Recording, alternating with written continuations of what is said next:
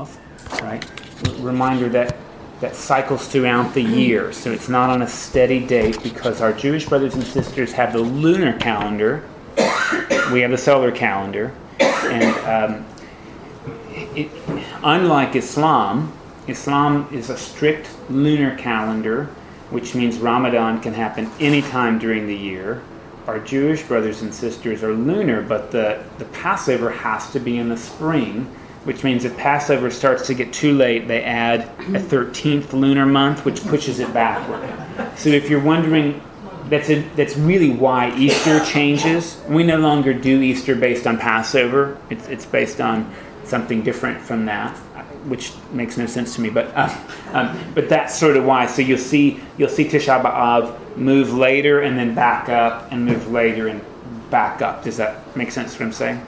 So please don't think that, oh, look, we just did the whole thing. There's more to it than that, but that would be part of the liturgy and the litany, and it reminds us that in that year, 586, the temple was completely destroyed and burned, and of course that happens again in the year 70 of our Common Era. We use AD for that. Thanks for returning. That's the name of that's the theme of our week.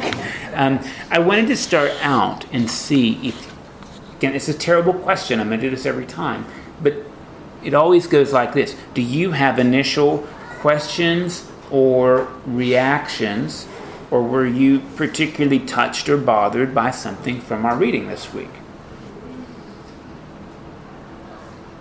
I just kept thinking of the Holocaust, and when people have a catastrophe, historical type people, they tend to go back to things that are reminiscent, and then to then be able to go forward. But I this time, I don't know.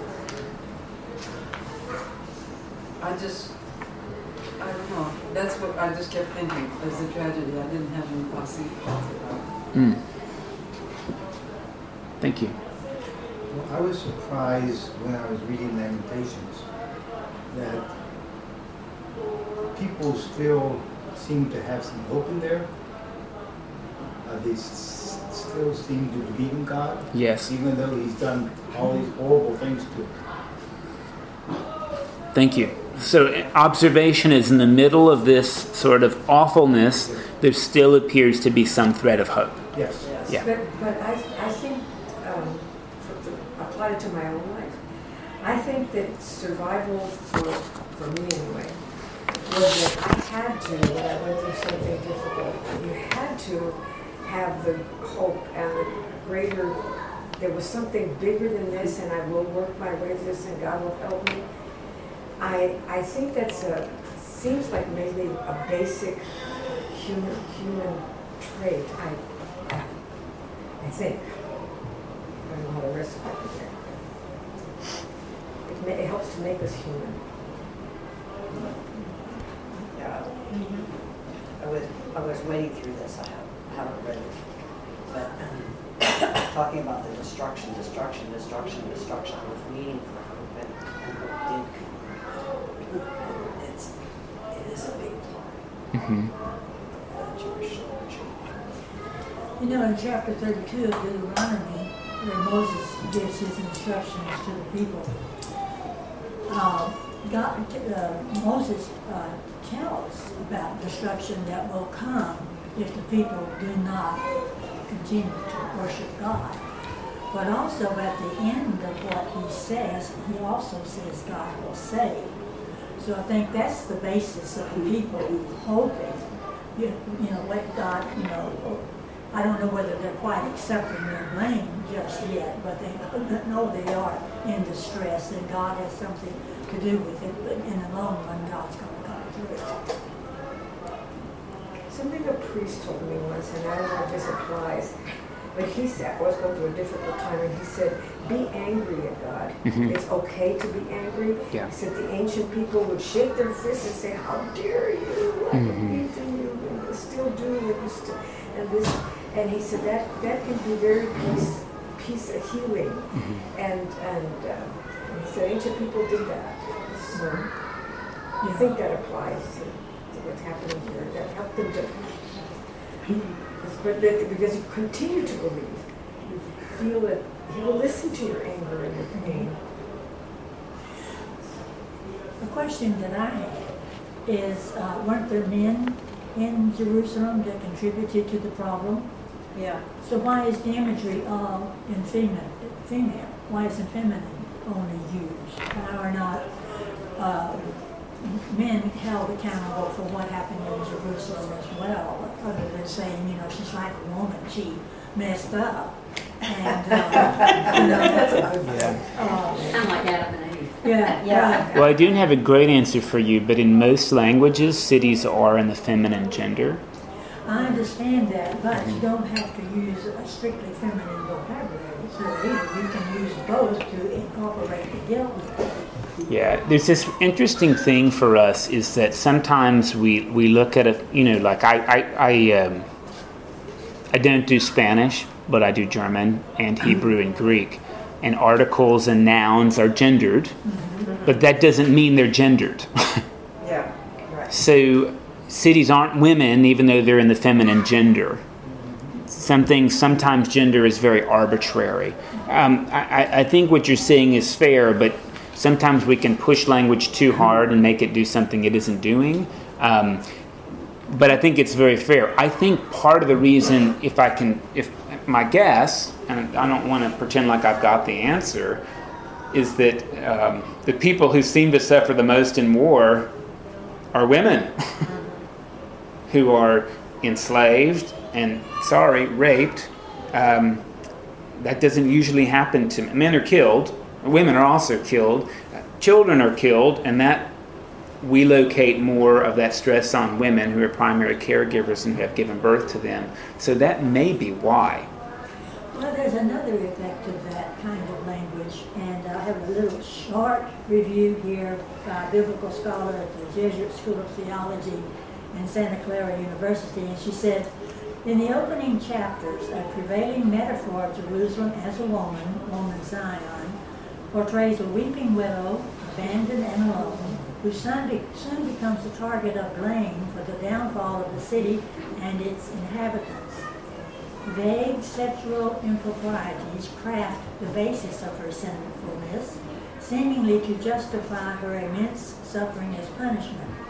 The damaging effect of such a metaphor finds company in subsequent accounts of women, young girls, and mothers, all victims of the destruction recorded therein. So what she's saying here is that everything in the Bible that's feminine, and where women are in bondage, so forth, and even with the interpretation of the story of that Adam and Eve, which was written by a man, it doesn't really have a balanced view either. The thing is this is partly this is part of the problem for where the subordination of women and cultures comes from. And so anyway, I don't want to sidetrack us on that, but I think it's only fair that the men should have been included. Well, in order to be fair, most of the blame goes to male monarchs. Yeah. Even though the punishment is described in feminine terms. So I do think it's really important to hold on to this tension. The kings are all men, and they're going to get a sign that they're more wicked or righteous, etc. And the whole, as we know, it's not really fair that a whole people is punished because of one ruler's choices. However, it's extremely true, right? I mean, all of the Soviet Union was punished because of what Joseph Stalin set out to do. And all of Germany was punished because of what Adolf Hitler chose to do. Now, certainly people followed along, but I do think it's really, really fair. And of course, we usually get this image about widows, and part of the reason we get weeping widow is because women who were widows had nothing. Men who were widowers still had their land. So I think in some ways the word is trying to be very descriptive and set in its own culture and reflects some plenty of gender differentiation in favor of men. So thanks. I have some things to come in. Sure. Not on that topic, but I see throughout these readings there were several instances when they referred back to what we call the Ten Commandments in the beginning. And in that, thou shalt have no other gods before me. And in honor thy father and mother that thy days, Will be long, yeah. And so I see this as, it went on to say, if you don't do these things, and then there's pages and pages Yes. of what's going to happen to you. And so I'm thinking, well, okay, what is this? So you honor your father, okay, and your father is, the relationship is comparable to your relationship to your father. You honor this person and follow those instructions, or these things will happen to you. So God is saying to you, this is a deal. I'm going to tell you how you ought to do things, but you go ahead and do what you want, because then you'll find out that what you should have done, but I'm still with you. You can either do it my way or you can do it the hard way, but I'll be here for you when you're through trying to bump your head against the wall. And I mean, and if you read this and you took it seriously, you think, oh my God, there's no way I want this to happen. Thanks.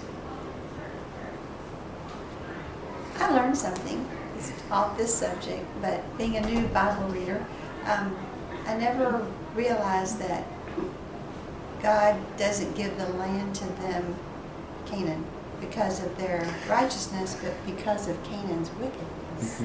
And I've never had that. I always wondered how they got the land. Because of what?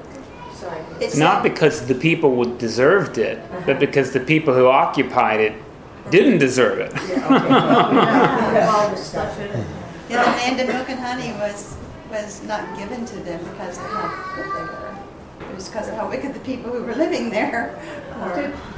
And I'm curious about something I didn't get clear, not to change. When you spoke about land, did the Levites own land? No. What was the difference? They were but they had families. Yes. This is a great question, and we will answer that. You want to answer it now? I'm happy to do it. Yeah. So you know that Jacob has 12 children. 11 of them are boys, and one of them is a girl. That's Dinah. There's this weird scene in which Dinah lays down with Shechem. Hard to know if it's consensual or not. We really don't know. But at that point, Dinah is sort of compromised because they were not married. Which is the man and which is the woman? Dinah is the woman. This is the word Dinah that we get in English. And Shechem is a Canaanite. And what happens is two of the boys feel like their sister has been scandalized. The boys are Levi and Shimon, Levi and Simeon. So what they do is say, hey, if you want to be part of the family, you have to be circumcised. And the Canaanites sort of say, the Shechemites, that's what they're called because Shechem is the prince, hey, all we got to do is endure a couple days of pain, and then we get all this stuff because we're in the family. So they do this. Shimon and Levi circumcise all the men. The next day, by the way, there's no anesthetic, there's no stainless steel, they're using flint knives. The next day, while all the men are laying in pain, Shimon and Levi kill them all to get revenge. And instead of the Shechemites taking the stuff from Jacob's family by assimilation, Shimon and Levi plunder them. Jacob says to his two boys, "You've made us look really bad." And then nothing happens until Jacob's on his deathbed. Now, Jacob is a terrible father. I want you to know this. Like, he's the prototypical bad dad. On his deathbed, he goes to bless his children. That's what you do. When he gets to Shimon and Levi, he says, "Curse you and curse you." He didn't deal with it when he was alive. He dealt with it on his deathbed. This is interesting because the Levites and the Shimonites Those become the clergy. They are the butchers, and this is in general what Levites do. They butcher animals. So when we read through in Deuteronomy, all the tribes are given an allotment of land, except for the Levites and the Shemonites. Those people are the butchers in each locale. So instead of them occupying, let's pretend, Brazoria County, there are some in Brazoria and some in Harris and some in Galveston County, and they are the butcher shops. And that's what priests did.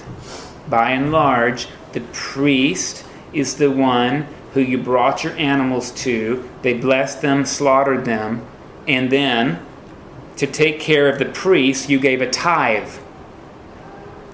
You didn't give it to God in money. You didn't give it to the church in money. It's a pre-monetary economy. The reason for the tithe was to take care of the clergy. Now, you read in Deuteronomy, if there's no butchers around you, you can butcher your own animal. However, you still have to support these Levites even if you don't have any around you. So at least every third year, you have to give a true 10% of your produce, not to the church, but to the clergy. Because there's no churches. By the way, there's also no synagogues. There's the tent that travels around. That's the worship center. It's the temple on wheels when Deuteronomy is written. And then there's some local shrines. When you're thinking shrine, you're really thinking somebody who says, God, you said not to kill. I'm going to kill this sheep and give you its blood, and then we're going to eat the meat, okay? That's how it goes. You may be thinking, well, if Dinah doesn't get the inheritance, well, that's only 11 tribes. But remember, there's no tribe of Joseph. Joseph has two sons, Ephraim and Manasseh. So instead of one Joseph, his two kids bump up, and that's where you get 12. Does that make sense what I'm saying? No tribe of Joseph, tribe of Ephraim, tribe of Manasseh. Clergy, you don't go to the temple to do much praying. You go to the temple to do what we'd call cultic practices. Cultic, that is, it has to do with pleasing God through sacrifice, through offerings. Priests were also like public health monitors, right? So if you've got a skin condition, the priest will say, that's bad, get out of the camp until it goes away, or not. Priests also serve like judges, right? Like, hey, Kathy killed somebody in a fight. I would decide if it was self-defense or not as an appeal judge. So normally it's the elders in the town, but if the elders can't make a decision, they appeal to the clergy. Does this make sense, what I'm saying? I have a question. Yeah. Priesthood, totally different than what you're thinking. That's why it's really important. Priests are not like we are today. They're butchers, they're public health people, and they do the rituals on behalf of the people, not usually with the people. So we make atonement for you, we don't do it with you. That's changed. So was Solomon a judge? He wouldn't have been a Levite. He couldn't have only... Solomon, the king? Yeah. No, he's from the tribe of Judah. But he made judgments. Well, he's the king. He went to the Levites to be judged.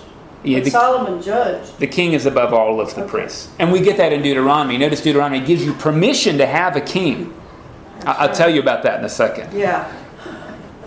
Can they read? Probably they're the only ones who can read. Now, not all Levites can. So think through this a little bit. Levites are butchers. Some Levites are descendants of Aaron. Interesting enough, in Hebrew, your name is who you are. Aaron in Hebrew is Aaron, and that's the name of the ark. So Aaron is the ark. He's the mediator of the ark. I mean, like the one that gets the tablets, right? So the Aaronites are the ones who deal with the ark. That is, they're the ones who mediate God's presence. Most likely they're the literate ones. if I had to create a comparable analogy, the Aaronites are Middle Ages bishops. Levites are priests. Lots of priests in the Middle Ages are illiterate. Lots of them. It's part of the reason we had the Reformation.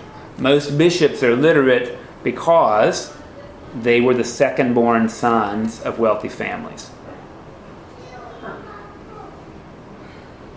Just a fun fact for you.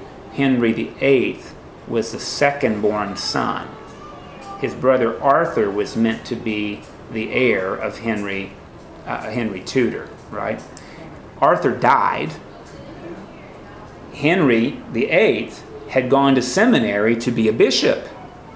So he actually was theologically trained and had even though it didn't seem like historically, he probably had a very strong piety, actually. He was brilliant. Yeah, he never left. He should have been. He should have been. He had all kinds of money.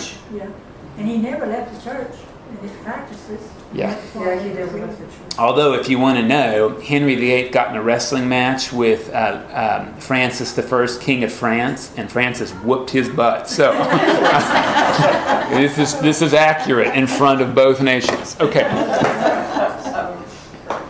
That didn't mean one was stronger than the other. Wrestling's all about leverage, you know.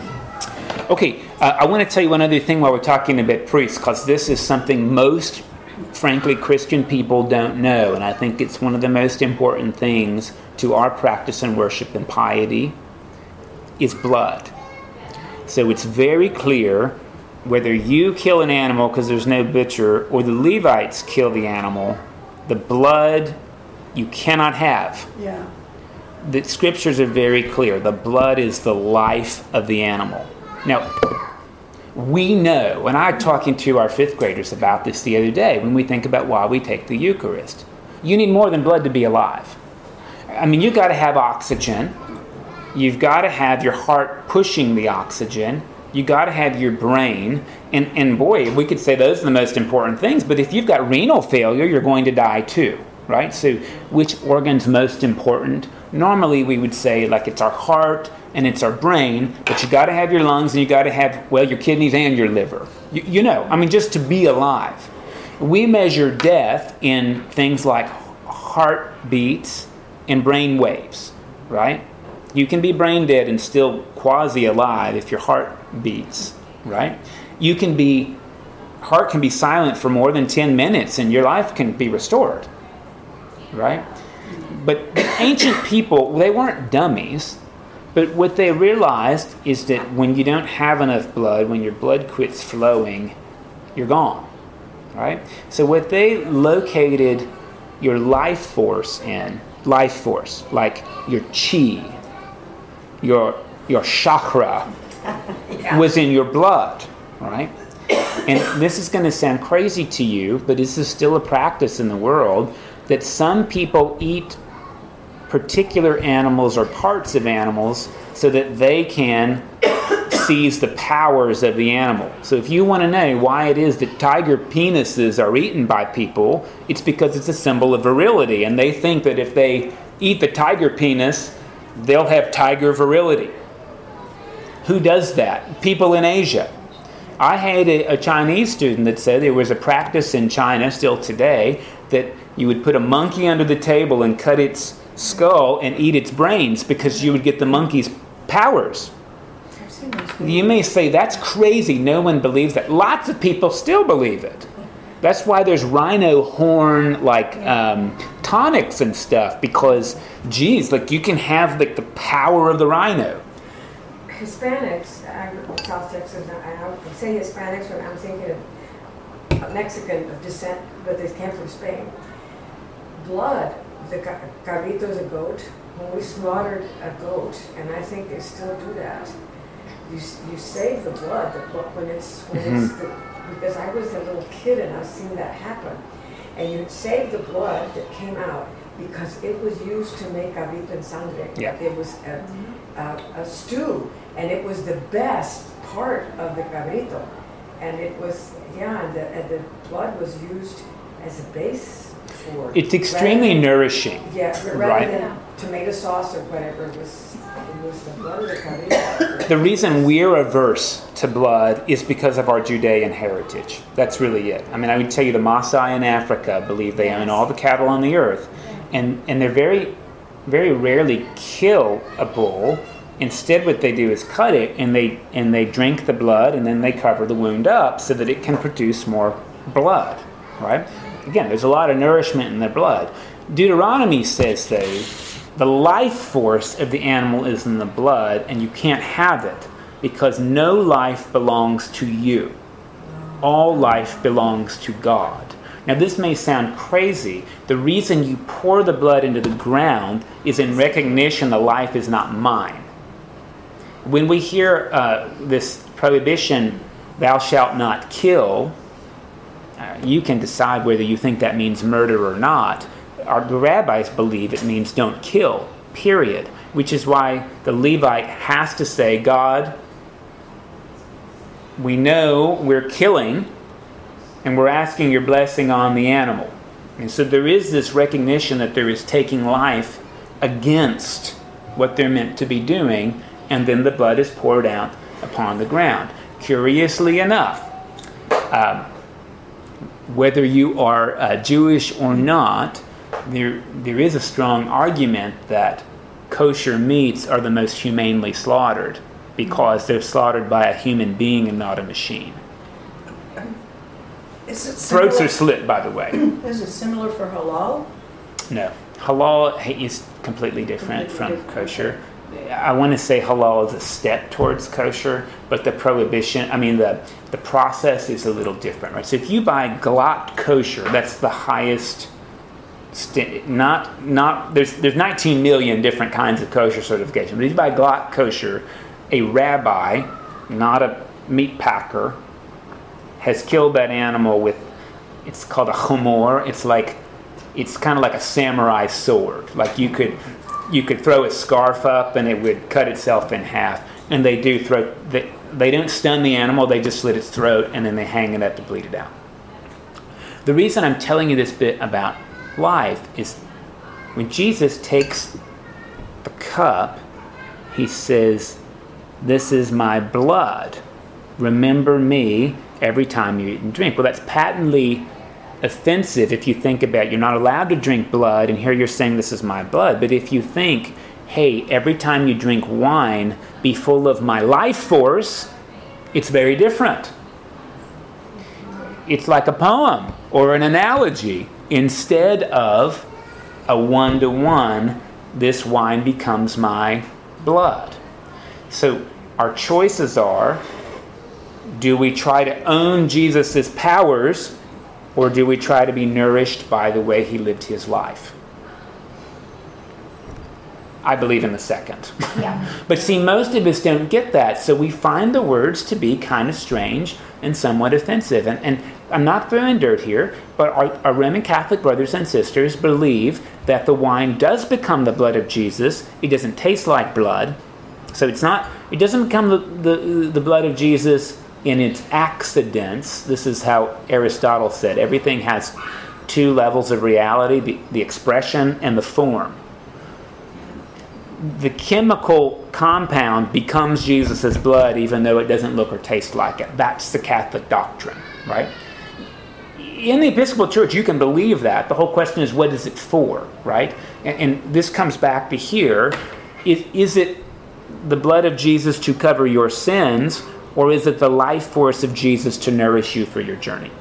As a Catholic, to me, I was taught that it was the life force of Jesus. I'm glad to hear it, but I do want you to know official doctrine, Gaudium ex Spes, is that it is the blood of Jesus. The divine providence had a different idea. Which is why you can't spill it and things like that. And honestly, that's why until very recently only the altar party got the wine. It used to be that way. Still depends on the church you go to. You may not get it. You may just get the bread, right? Still part of the reason why many of our Catholic brothers and sisters do this at communion for the wafer. And if they get the wine, they don't touch it either, because the idea is this is so important you're not worthy to touch it. It has to go right in your I've mouth. seen that in You're lucky. 70 years. You are lucky. It's a long And I think it's changing. I do think it's changing, but I have parishioners here. I only have one or two who come to the rail with their hands behind their back, and they go like that. And boy, I'll do it. I'll put the cup in their mouth, but that's a risk because you might be getting more of the life force of Jesus than you reckoned on. You know. Now, doesn't the Lutheran Church have a little bit different? Everyone does this differently, to be honest, right? And just to be clear on communion, Martin Luther did not believe in transubstantiation. He believed in consubstantiation, but he actually kind of believed the same bit, which is that it has the real presence of Jesus. So even though you can't see it, it's still there. Now, we as Episcopalians, we don't even use words like consubstantiation, transubstantiation. We say real presence. But that's mysterious. I mean, you decide what that means. But I want to unpack for you is this primary symbol of blood is all about life. It's all about life force. And the question is, do we smuggle Jesus' powers? Is it blood, or is it his life force that's meant to nourish us, not just for our own sake, but so that we can be nourishing to other folk? Right? I mean, this is a primary symbol for the Eucharist that we're already seeing. I think blood is a life force. I mean, I think we all kind of think that. Yeah. But we've complicated it a bit because we also know more about organs and bits like that. And it is helpful to know, because we got to hear this too, and I said this before, and I'm sorry to repeat myself, but we usually say, love the Lord with all your heart. That's the center of your being. And I want to unpack that. In the Bible, when you hear the word heart, that's actually the center of your will. And I think my will lives here, not here. It is funny in sports, right? Somebody could be like smaller or weaker, and you say they've got a lot of heart, meaning like determination, perseverance. And that's a very biblical idea, perseverance in your heart. In general, I think my will lives in my brain, right? So in the Bible, that's that. Your feelings are centered in your bowels, like in your stomach.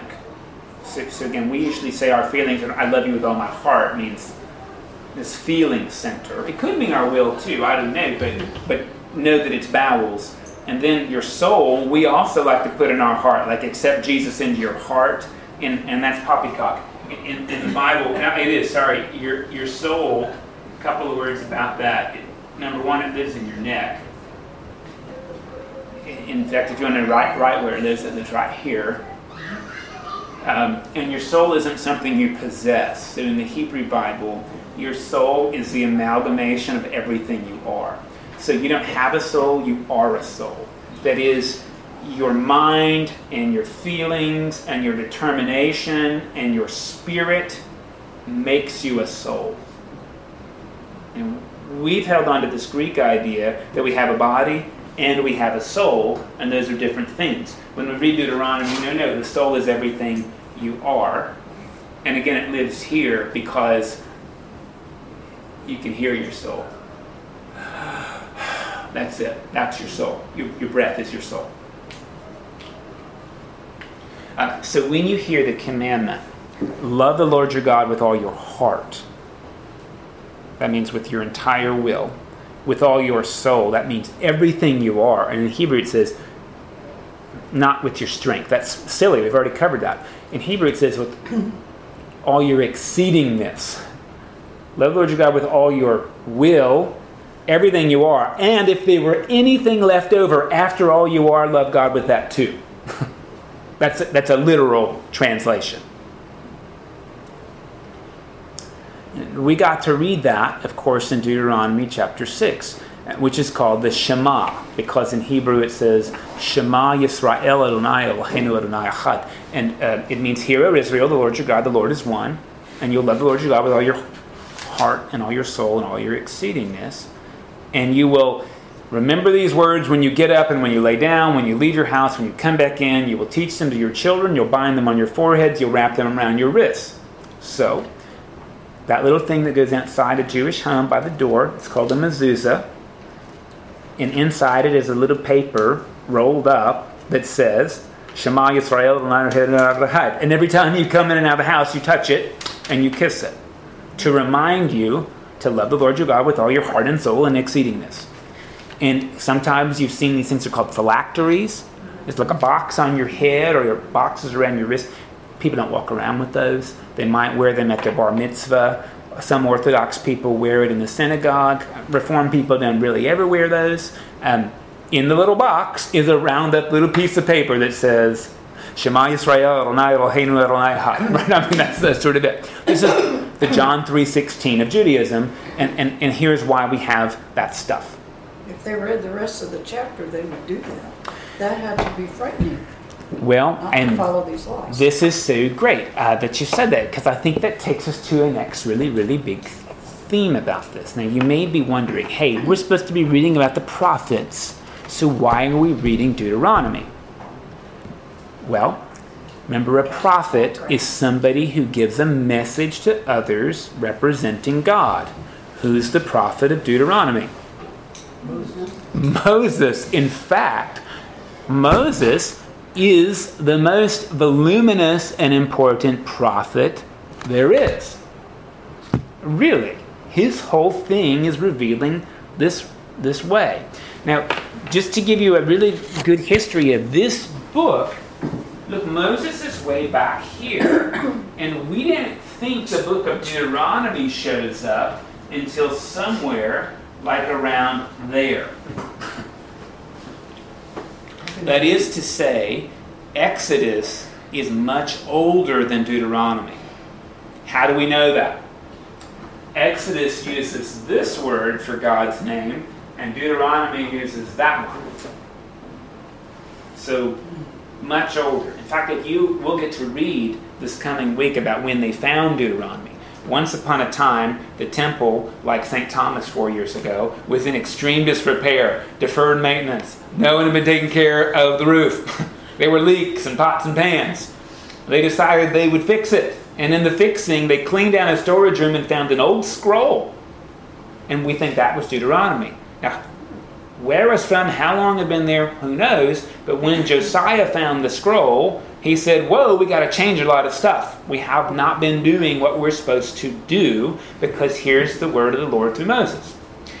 One other thing that's really important is Deuteronomy. Deuteronomy literally means, deutero means second. Nomos is the Greek word that means law. So what do you know? It's the second law. As in, it's a retelling. And sure enough, it's very similar to Exodus and Leviticus. Slightly different. Because it's a second telling. Now, one other thing many of us don't know is that when Moshe went up on top of the mountain, in Exodus, it's called Sinai. In Deuteronomy, it's not. It's called the Mount Horeb. Oh, they must be the same thing. But see, don't you see, this is another way we realize they're different. Exodus uses Sinai, Deuteronomy uses Horeb. When Moshe goes up there, he spends all this time talking to God, right? Face to face. And he doesn't eat and drink for 40 nights. That's in the book. And then he comes down and he tells them the 10 bits, and they make the things. And then we ended up with these scrolls later.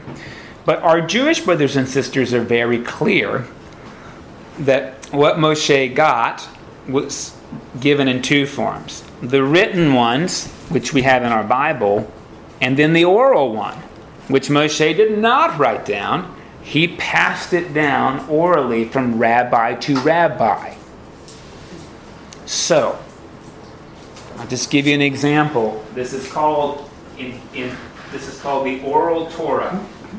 We have the written Torah. God also gave Moshe the oral Torah. Had to be a rabbi to get the oral Torah. These are experts because they've had the story passed down, and you can't have it because you're not rabbis. There's an example of this there's this commandment that says you cannot boil a kid in its mother's milk.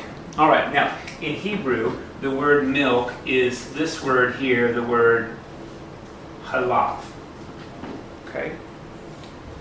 Hebrew has no vowels, none. It's just consonants. So, here's how this looks. You can't boil a kid in its mother's milk.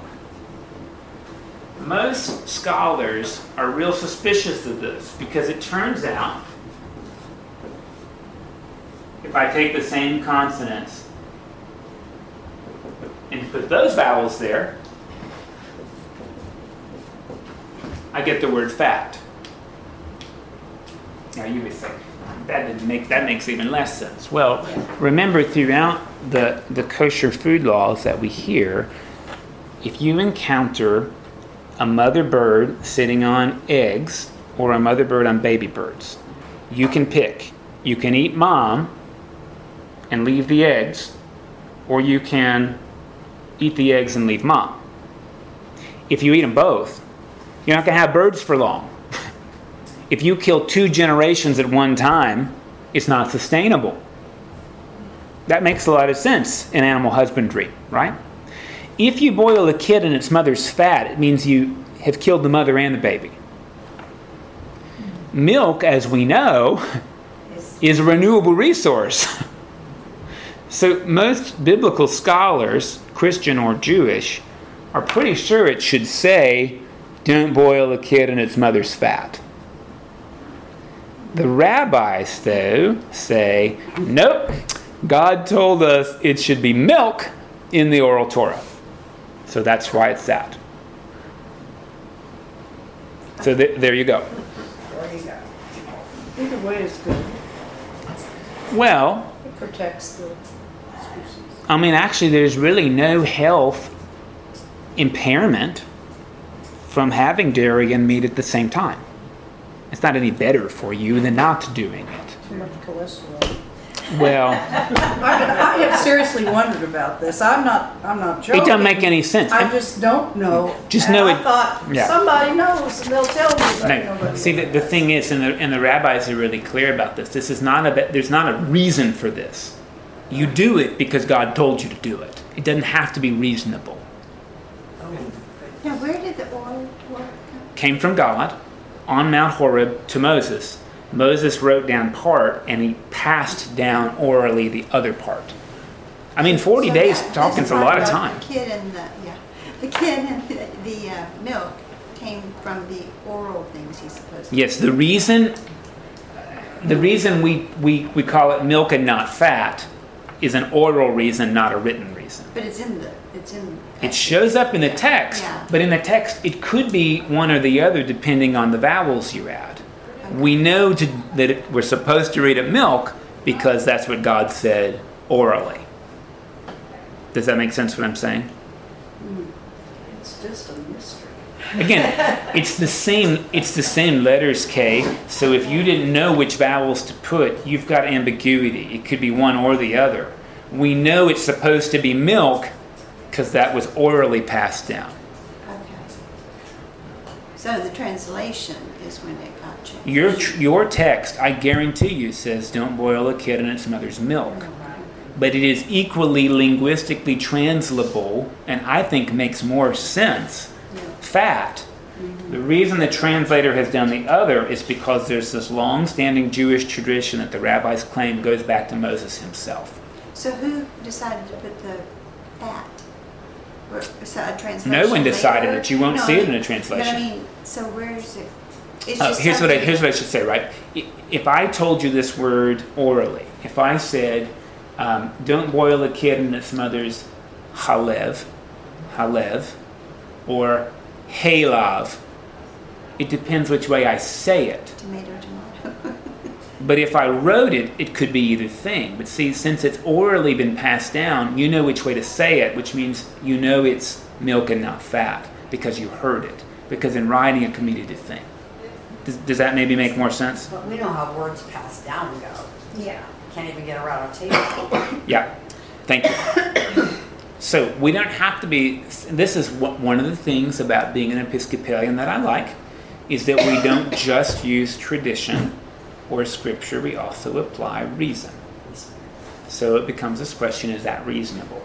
Now, that calls another theme of Deuteronomy into mind. So actually a lot of scholars will tell you that there is something called, you'll read this in Kings too, it's called the Deuteronomistic history. Like history, according to the second law. Here's how it goes, right? You obey God, you get a blessing. You disobey, you get a curse. You're cursed, so you go back to obeying, and you get a blessing, and then you disobey and you're cursed. And it goes round and round and round again. I mean, the second time around you might call this repent, but repent really means I start to obey, right? In the Deuteronomistic history, you get what you pay for. I mean, let's just be honest. I'm going to put another word on here.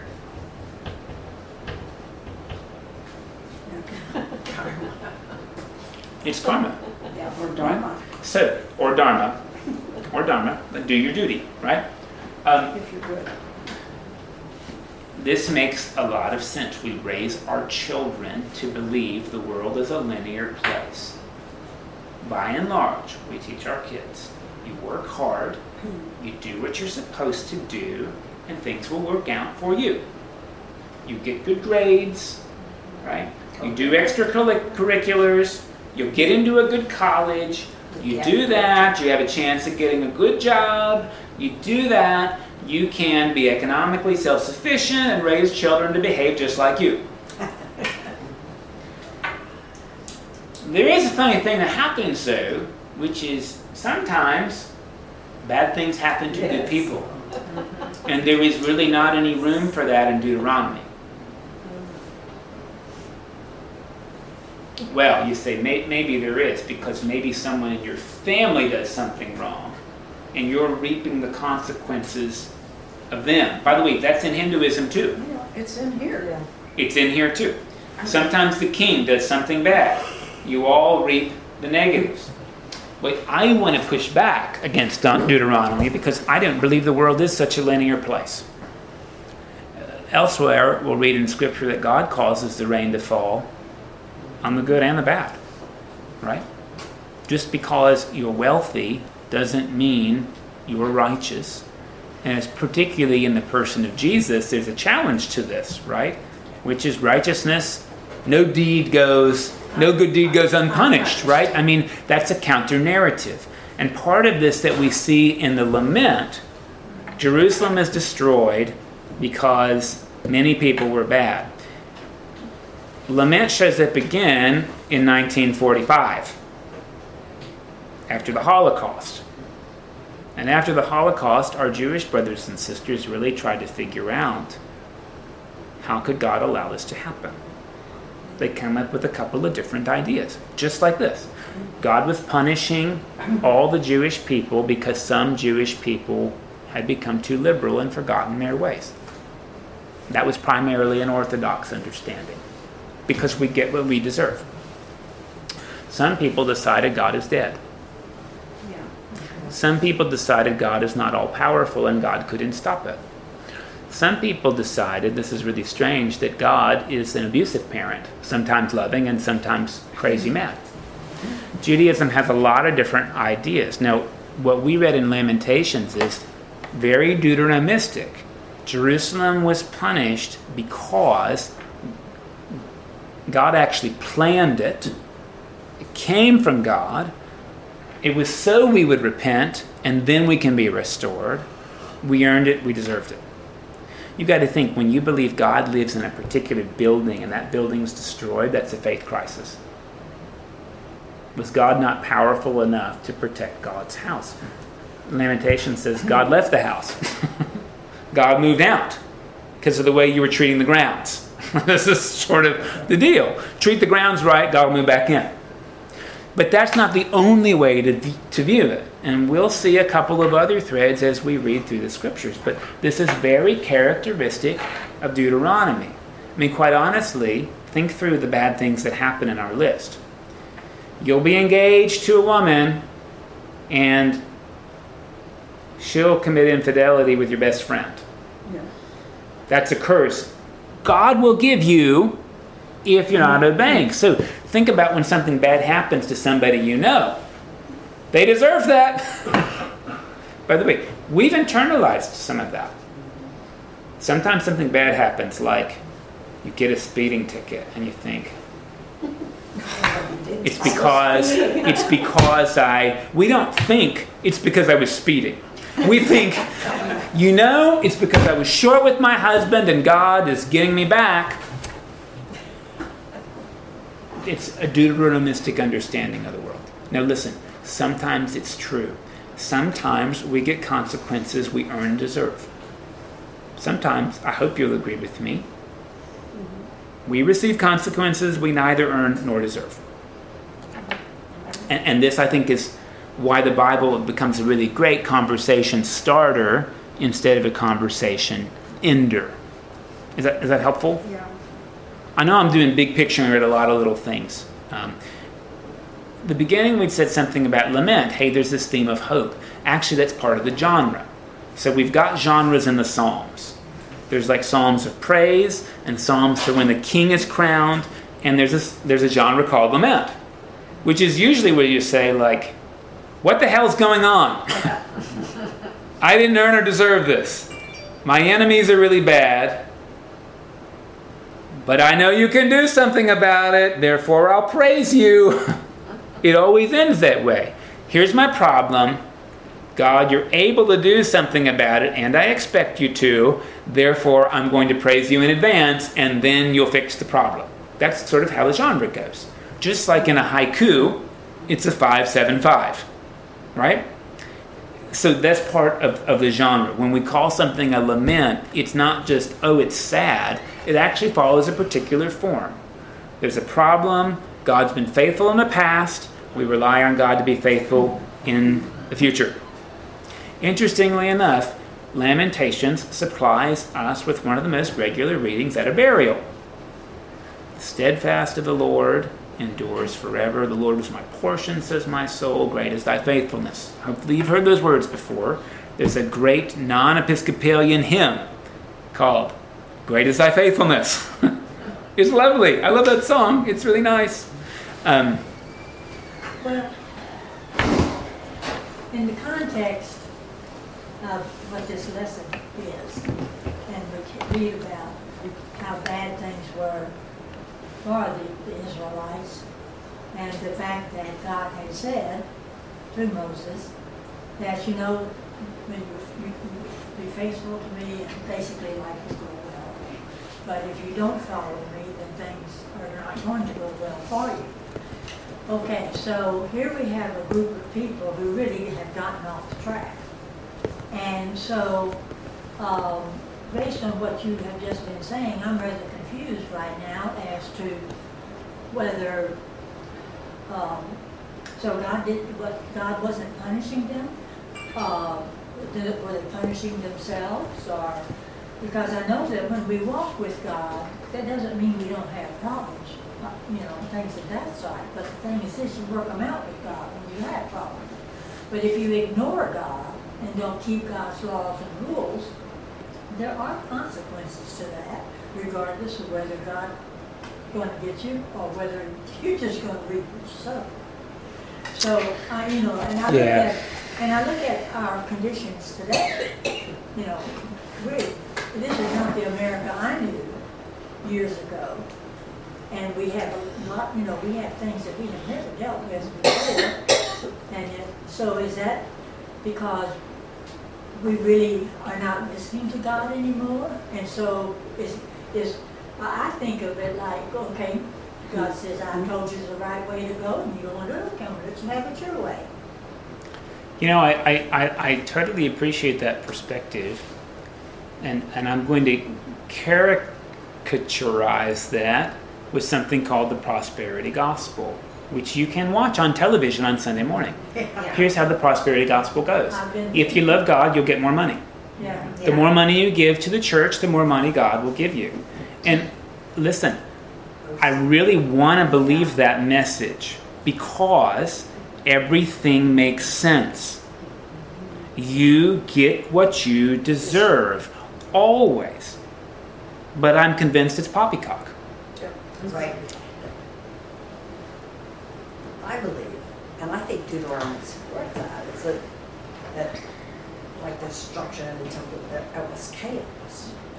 But in that chaos was hope. So I'm going to give you a math thing. All right? I used to teach AP statistics. And in AP statistics, we talk a lot about R values, which is correlation between two events. Are things correlated? Right? Like, in general, if I eat fewer calories and exercise longer, I will carry less fat on my body.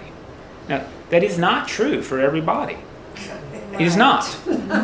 However, the correlation is very strong in the negative. The more I exercise and the fewer calories I eat, the more weight I will lose. I feel very safe saying there is a strong correlation between those. Now, I'm using the word correlation because in statistics, we can never have causation. Even if the correlation is 100% between two variables, no statistician should ever say one caused the other. Statistics cannot do that. So, while that may sound really annoying because we all know that there's causation behind things, I want to suggest Deuteronomy is laying out some strong correlations and not causations. In general, if you do these things, in general, these are the things that happen. But we know within the Bible itself there are people like, Job and Jesus who defy that correlation. And we know that there are folks in our own world or moments in our own lives, I think if we're thoughtful about it, where causation does not happen, correlation can sometimes break down. I think we have another decision to make. In the Hebrew Bible, everything came from God. Everything. Because there was no devil, there was no adversary. So if something good happened to you, God caused it to happen directly. If something bad happened to you, God did that to you directly. I'm going to tell you I didn't believe in that myself. No, you don't have to have my faith. You don't have to. But I will guarantee you that there are wealthy folks in this world who have gotten that way by cheating and lying, and they don't acknowledge God in any way that I think is healthy. And my church taught me, they must really be unhappy. No way! No way must they be unhappy. How can you judge somebody's happiness because they don't have your faith?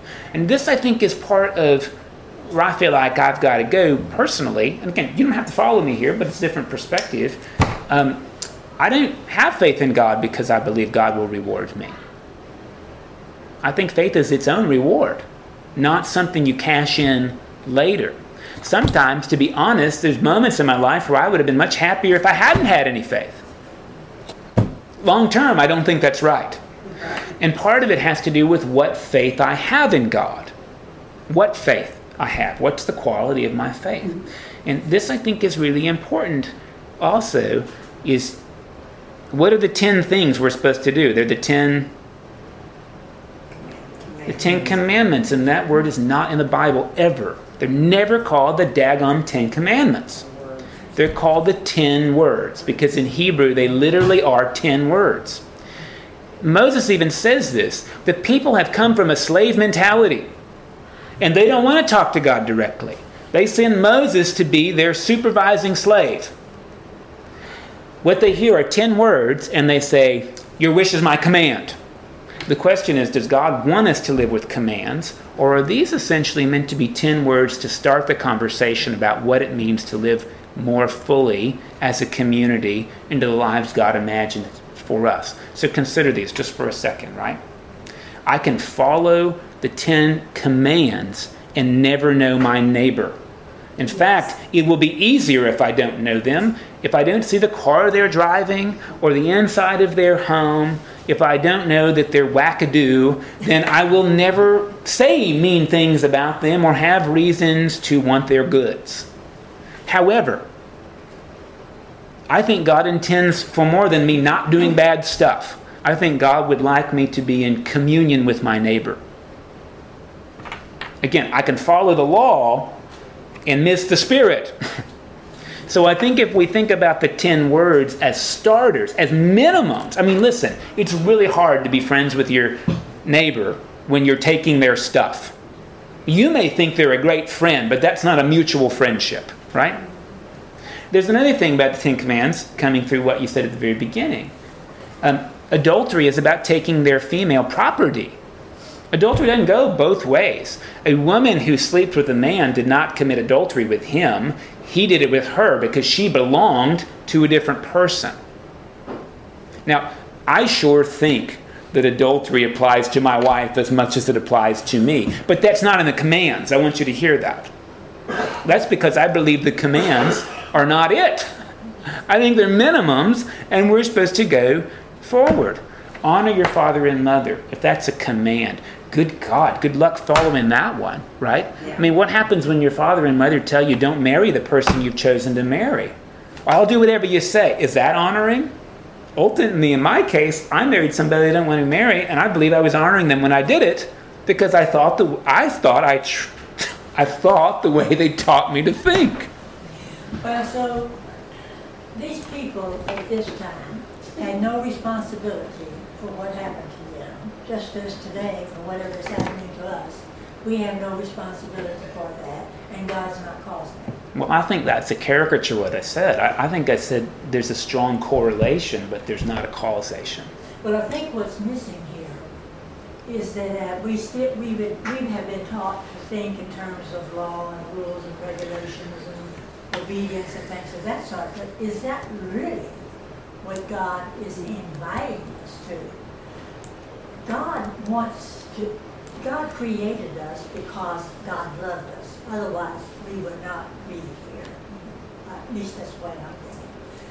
And so, God has given us emotions that can feel and that we can relate with other people and so forth. But God has those emotions too. God is not a static thing. If He loves, then there has to be some kind of feeling that can go with that. But the thing is this. So what I'm thinking is, see, God is inviting us into relationship, and as a personal relationship. And as we get to know God better and understand how God is working in our lives and how God, and we relate to God, and because we are loving God and God is loving us, is why we will do what is right or do what God, do the 10 words. Don't do the 10 words necessarily because you want to go to God. You do the 10 words because you know that God. And God loves you, and you love God, and it's a personal thing. It has some feeling to it. But see, most people don't understand that because that's not how we've been taught. But if God is love, then there has to be some emotion in here somewhere. Some feeling of a pull, some feeling of giving and receiving, and so forth. I totally respect your position, and I'm going to say there's places and people in my life that it didn't work for. Yes, that's right. A lot of people it does not work for. But the point is this, I think a lot of people, it doesn't work for because they've never been taught that there is a way for that. I don't actually know that I'm going to sound, ostensibly I feel the different because I didn't think love is about feelings. I think love is about practices and commitments. Well, they come naturally. They go together. I don't think they always come together. I would tell you there's people in my life I absolutely practice love for, and it's never felt good. Never. Yeah. But I'm talking about in relationship to God. Well, but that's what I want to say. I'm not really sure God has feelings. I think we have feelings, and we map those onto God because we think God must be like us. Yeah. But I don't know. I don't know if God, Tim brought this, he gave me this great book. It's called I Am God, right? Mm-hmm. And it's written from God's point of view. And it starts out by saying, I don't think I'm God. I don't need to think. Y'all do that. I know that, and actually, when I hold up, I think that's really part of what I think you're really all about. Is God is mysterious. God's ways are really hard for us to detect. But I will say this: when I got married, I promised to love my wife, and if that was about how I felt, listen, we'd have been done. We'd have been done, especially after year 10. Right, year 10 was the tough one. But actually, year 10 was tough from a feelings perspective. We got through it because of commitment. Now, sometimes the feelings come and go. I'll tell you, sometimes they go. But it's the practice of love that keeps us together because we've chosen we're going to do this. I would tell you, we could amicably say, nope, we're not practicing love. We're done. And I think we could do that and still be friends. I really do. I believe we could do that okay. And I think I could commit myself to love another person. The reason I'm not going to do that is because my vow is that I'm always going to try. If I can't try anymore, I think we'll be done. But we've promised we're going to always try, especially when we don't feel like it. And again, in my life, there's people for whom the feelings never do come in spite of the trying. They never come. And that's why I think there's something greater than feeling. And I don't think I'm actually disagreeing with you. I'm trying to expand the language a little bit, Yeah, well, even with a relationship with God where you really focus consciously on God during the day, there are times when, where's God? It's not a piece of velvet cake all through life, but it is a steadfast promise that is there, that which a person can feel more motivated to work with God, to love God, to serve God, to do what God wants, because and they are less likely to make, when they make mistakes. That's just the way it is. But the point is, God is the binding action, regardless of where you are with it. I have read that love is not feelings. But I also think, as a parent, you have a certain kind of love for your children, and that is what God has for us. And if that's not a feeling, then it's a pretty strong commitment. Yeah. Well, I think it's all about community. Community. Yeah, because I don't go around thinking about God all day long. As a matter of fact, I probably don't think about him at all sometimes. But I do think about community, I do think about relationships, and that's where I find God. I think too about nature, and just like sometimes you're just walking along and you see something, a bird, a sunset, and you go, geez, thanks God. So it's about people, it's about this whole world we're in, it's just not very simple to describe it as it's this or it's that. It's lots of stuff. And I think it changes every day too. And it can change. Your relationship, your thoughts kind of change every day because you don't wake up looking at everything the same way that you did yesterday.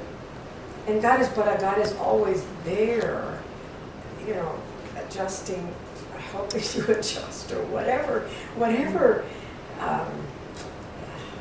Something is really hard to put into language. Yes, it is hard to put into language. So I'm going to give you a helpful, very old diagram, and then say one more word about Deuteronomy if I can, and then we'll get to continue to read it through next week. Okay, there's a little bit of return to it. Very old Orthodox Christian diagram goes like this. This is not a new idea. Imagine this is an equilateral triangle, and here is sort of where you're centered at this moment.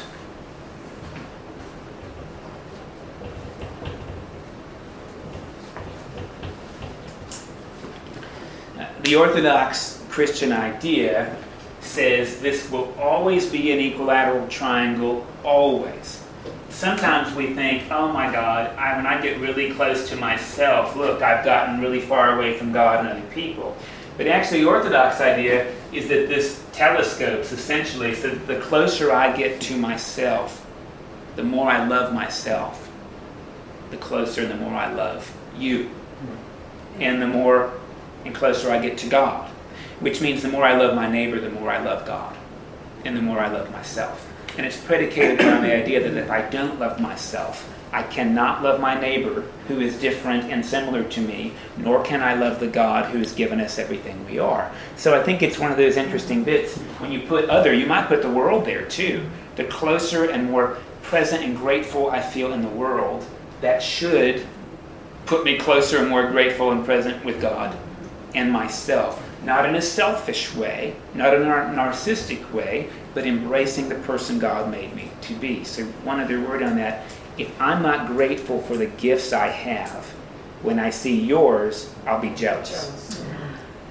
No, in psychology, when the go to counseling, that's what a counselor is going to help you with. You gotta love yourself. You've got to get to that first. And so you talk about the things you don't like about whatever, but you've got to get to that first. If you can't embrace that yourself, it's really hard to embrace anyone else really completely. And it fluctuates, it kind of comes and goes, and but it's very much that. That's it. So one more thought about Deuteronomy, because you've heard me disagree with it. It's not a total disagreement, because I want you to think that there's stages by which we develop as people in all arenas of our lives. And if you've parented children, or if you've been around parenting children, when my kid was in the first grade, he went to a public school, and there was a kid in his classroom who was watching X-rated movies at home and coming to school and talking about it. By the way, that's child abuse. So we get that. Yeah, but he was talking about X-rated movies in the first grade.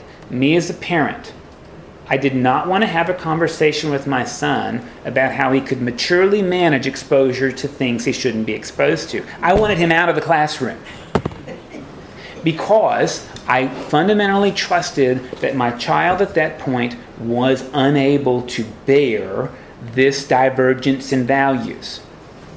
That is valid for every child. Here, part of Deuteronomy. These people have just come out of being enslaved in a polytheistic culture when everything they do is in reference to a different God, whether it's killing animals or eating or drinking or the way they wear clothes. So there are some really strong rules about no. Don't be like those people. Be different from those people. Wear different clothes. Pour the blood on the ground. Later you'll hear you can't eat certain animals like they did. And it's written like they did. Be different from them. There's a stage in our development where being different from what we see is really necessary for us so that we can grow into this thought that, hey, we do things differently and my way isn't your way, right? But there's a time in development where we quarantine children and teenagers from things we think they can't handle at that moment, right? Whether you're Jewish or Christian, please hear, this is exactly what I think Deuteronomy is telling us. When your kid is 5 and they want to play in the street, don't go in the street. Why? The first thing is, I really believe this, because I told you have to obey me first, whether you understand it or not. And then we'll explain it later. But your life is on the line with the street. It's not something you can, well, you got hit by a car. I told you that would happen, right? You can't do that with children. So you've got to have these hard, fast, we need that as human beings. At some level, we need, you just do it. And hopefully we grow into here's the why, or here's how I can navigate that. Read that way, you see Deuteronomy is actually really helpful for people who have no identity. None. It tells them, look, here's where your identity begins. You're going to do these things. You're going to be your own people. You're going to treat each other this certain way. You're not going to collect interest from each other. That's not being a good friend. Right? The answer is no. Now listen, we know in the economy we have that if there were no interest, no one would lend. Because we believe there's got to be something in it for both of us. I don't know that that's morally right or wrong, but it's a precept by which we operate.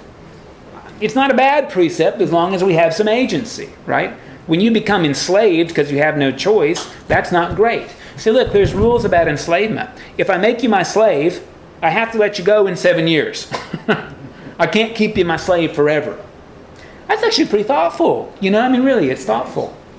Again, if we'll receive this as, hey, this is maybe not the ending, this is a beginning, like the 10 words. Like, hey, we've got to figure out. Look, if this is the ending, go live in a monastery and don't talk to any Buddhist, Muslim, or frankly, low Protestant person because they got different faith from yours. We sometimes do start there, though, so we've got our own faith basis of security with which we can then go interact with other people and appreciate who they are and what they do differently. And in that sense, this is very developmentally appropriate. This is like saying to your kids, in our family, yeah, we do this. And we'd say that Emery came home and told me so-and-so in my class said the F word. And I said, of course you will hear that. And in our house, we don't use that word. And we don't use that word for a couple of reasons. Mostly it's because of what other people will think of you when you say that. And we don't want to invite judgment that is silly and shouldn't necessarily be the case, but we don't want to do that. We also want to have more refinement in our words. Whatever. What she knows is, don't say that word. And eventually she'll figure out there are consequences for when you say that word. Sometimes we decide, I can live with those consequences, right? We do. I decide that. I didn't say them from the pulpit, but I do use particular words with particular friends, and I don't worry about it. I was a single mom. I raised 2 daughters, and I'll just say this real fast. But I was very key in them being together. 3 of us, we were like up against the wall. We're in high school. Some guy decided he was going to play one against the other. And I brought him together at the kitchen table, and I said, wait a minute. This guy will come and go. There'll be all kinds of guys. They do not come between you two. You two are sisters. And they just looked at each other, and they said, okay.